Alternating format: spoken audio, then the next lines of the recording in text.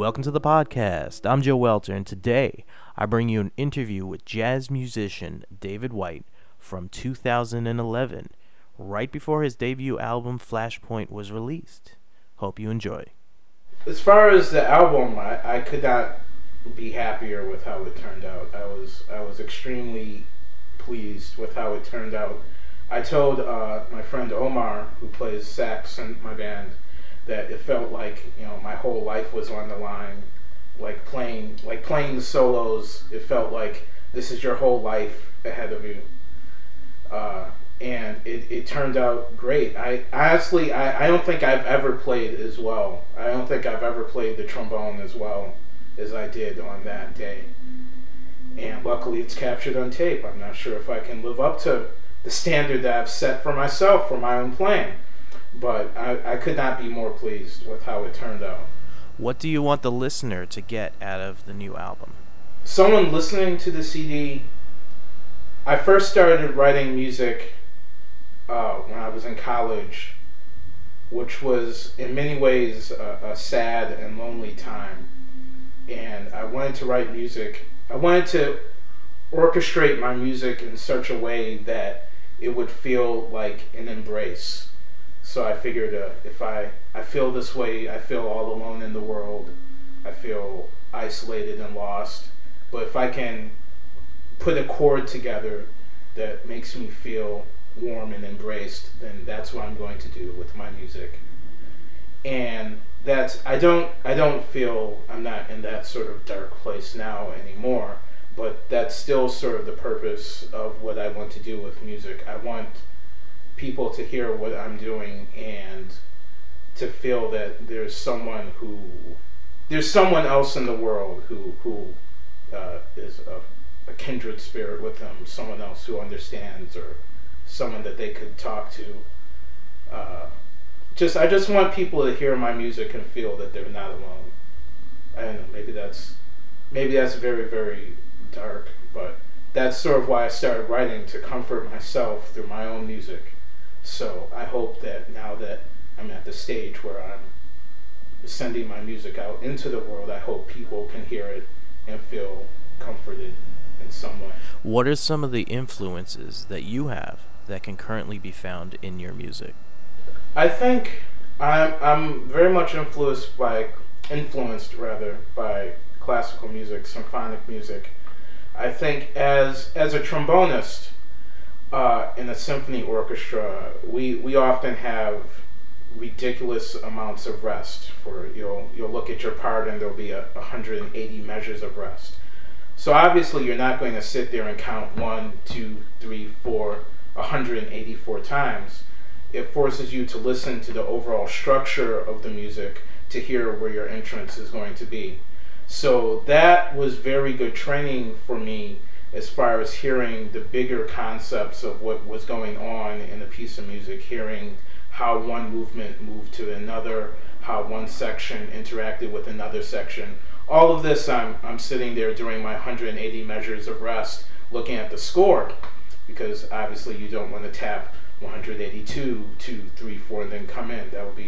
That's just too hard. So the easier way to make your entrance is to hear, okay, I hear where this theme has been repeated in the violins, then it's picked up by the cello, and here the brass is coming back in. So it forces you to analyze the music in a way that perhaps, I don't want to speak for them, but perhaps the violins don't necessarily have to analyze an orchestral piece while they're playing it in order to perform it. They could, since they're pretty much continuously playing, they could just play.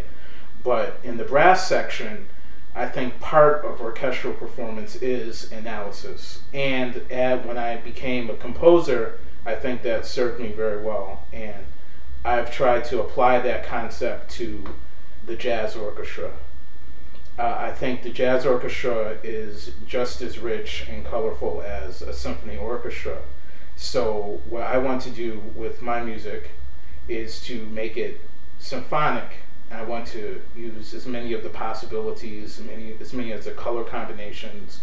I want to use form, structures, momentum in the same way that someone like Mahler would. I don't want to compare myself to Mahler; that would be sacrilege. But these are the people who I looked up to and who have influenced my music, and I think that's something that perhaps is a little bit different from what you might expect when you see a 17-piece big band. You might expect something else, but that's what's influenced the different type of thinking that I apply to my music. What role did friends and family play in recording this album? Friends and family, it would literally be impossible without the tremendous support from my family and friends. I've been completely and totally overwhelmed by the people who have come forth to support me. My family, my church, my friends. I mean, so many people have reached out and to give me a word of encouragement, and a check, which is even better. And it would not have been possible without them. Maybe it would be possible 10 years from now if I saved up every bit of money, but it would not be possible to have the recording that you have in your hands now without the support from my mother, my family and friends, my teachers.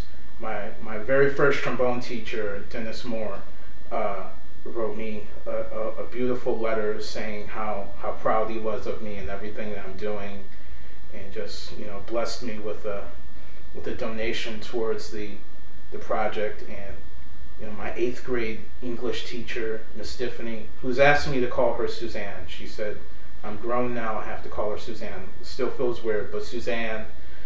It just, I mean, how do these people even remember me? Like, hi, I was in your class in 1991. I have a CD coming out. Want to contribute to it? And I'm completely blown away by the level of support. I did not expect anywhere near the outpouring of love that I've received. It was very, very touching. Even if there wasn't a CD, it would be worth it just to connect with people like that. How did you pick the studio that you recorded Flashpoint at? When I was setting up the recording this past summer, I looked at all of the similar ensembles, big bands that were located in New York, and I looked at all of their recordings in the past 5 years, and I went through the liner notes and found out where each of them had recorded. Then I contacted all of those studios and requested a quote, and one of them that came back that was reasonable, that had adequate space, that was still in business, was Skyline Studios.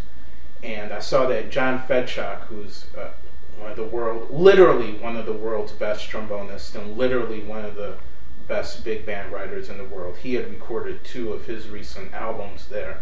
So I said, if it's good enough for John Fedchuk, it's good enough for Dave White. And that's how I chose that particular studio. Are there any musicians in particular that influenced your musical writing style? I would say in terms of influences, Erik Satie, who's one of my favorite composers. His music just has so much subtlety and touch. It's gorgeous, gorgeous music. I try to incorporate that into my music in my own way. I love Erik Satie. I think Maria Schneider, of course, who is the person whose music inspired me to start writing. When I first heard her music, it completely, it's like hearing her for the first time was like everything that you thought you knew about the world was wrong, and there's suddenly a whole new world of possibilities that opened up to you. It was like, I don't know, it was like passing through some barrier and like realizing that the world is much bigger than you ever imagined. That's how I felt from like literally the first 5 seconds that I heard her music. I remember I was sitting in my dorm in Crossroads at Purchase, and I put it on the headphones, and that literally changed my, I use the word literally a lot, I apologize, but that literally changed my life, those first few seconds. I just, life has not been the same since I first heard her music. It just made me feel like there were so many possibilities in music and in life, and there's so many things that are beautiful and wonderful that you can and should strive for that 5 minutes ago I wasn't aware of. It was an epiphany. It was wonderful. Tell me a little bit about the members of your band. The members of the band, I think the core of the band are people I've known for a very long time who are my colleagues from Purchase. For example, Steve Plekin, Mike Irwin. These are people who, I mean, we lived in the dorms together. I remember a professor of mine, Todd Kuhlman, who would always tell the class, you know, your career has already begun. These are the connections that you're making now that will shape your career. And the impression that you make upon people now will affect you 20 years from now when you're in the professional arena. And that's been completely true. People who I met at orientation at Purchase College are now in my orchestra performing on this disc, which I'm very honored that they're on it. Other people I met along the way, and other people were recommended to me, and I think I'm blown away by the level of talent, and I'm completely flattered that I have such. I'm flattered that such talented people would agree to play my music. I'm very humbled by that, and I love those guys. I feel like that's another family. That's another family. My orchestra, the David White Orchestra, is like a family. I think a band, in a certain sense, performs more of a function than just the music. It's also, I don't want to keep saying family, but it performs a social function for people to reconnect. You might not have seen your friends that you play with in between the time our performances, and this is your time to reconnect and come together, and all of that's reflected in the music. When you've known someone for 10 years and you've played with them and they're your best friend, well, when you play together in the sax section, then it's going to sound a certain way. It's going to sound different than if you were playing with a stranger.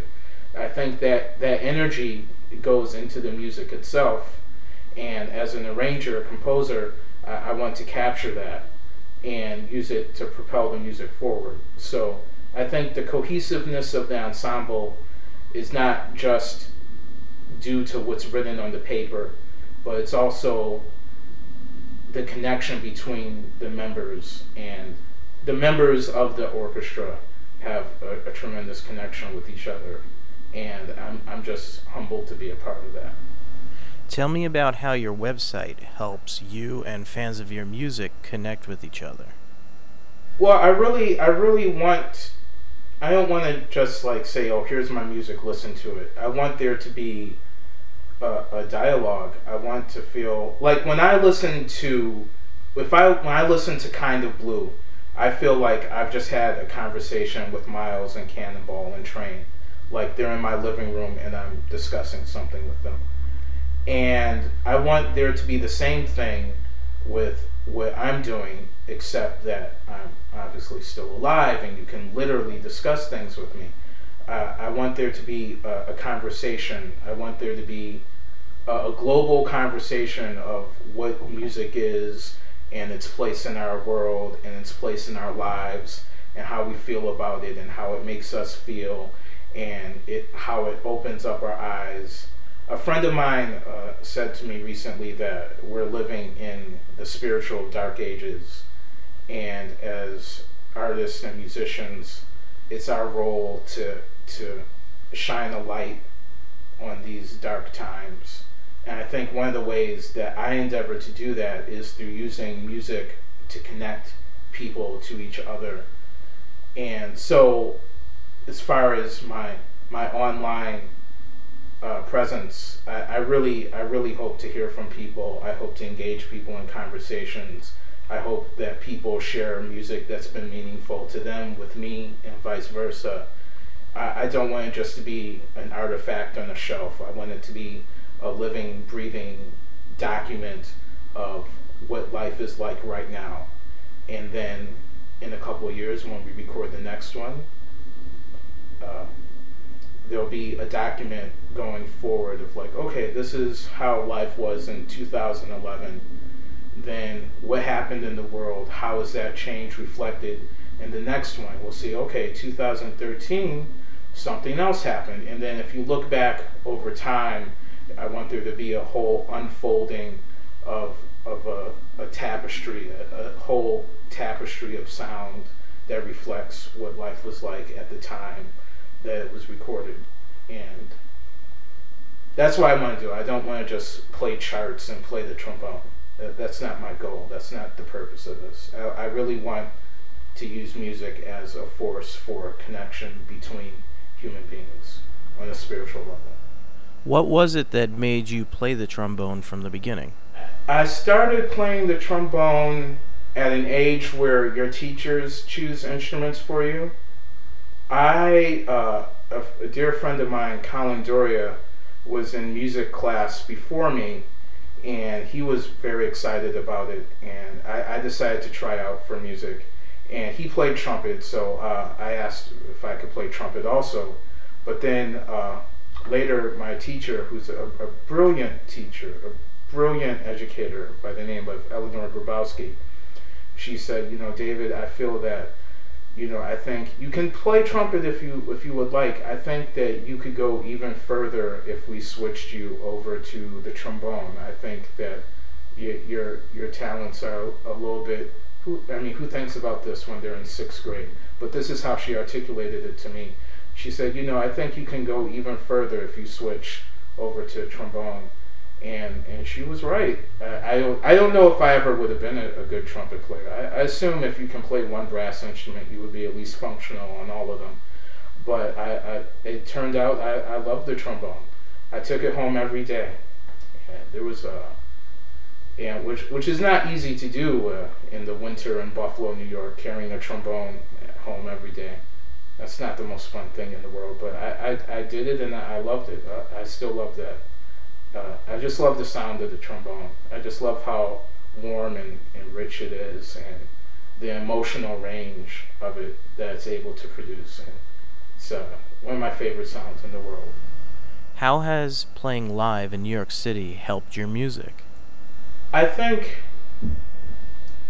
to make a cinematic reference, sometimes movies or TV shows that are shot in New York City, they say New York City itself is the character in the scene. And I think that's true in music also in a more subtle way. I think the energy, the flow of the city, its harshness at times, the different cultures, the different people, the interactions, all of that's reflected in your music. That's why musicians and music from New York, you can tell if you put on a record, okay, that's a New York band, or these are New York musicians. Playing live was invaluable.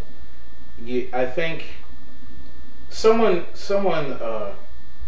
told me that, David, you look like you're listening a lot, and I am, because performing live, you have to make decisions about the energy level of the band.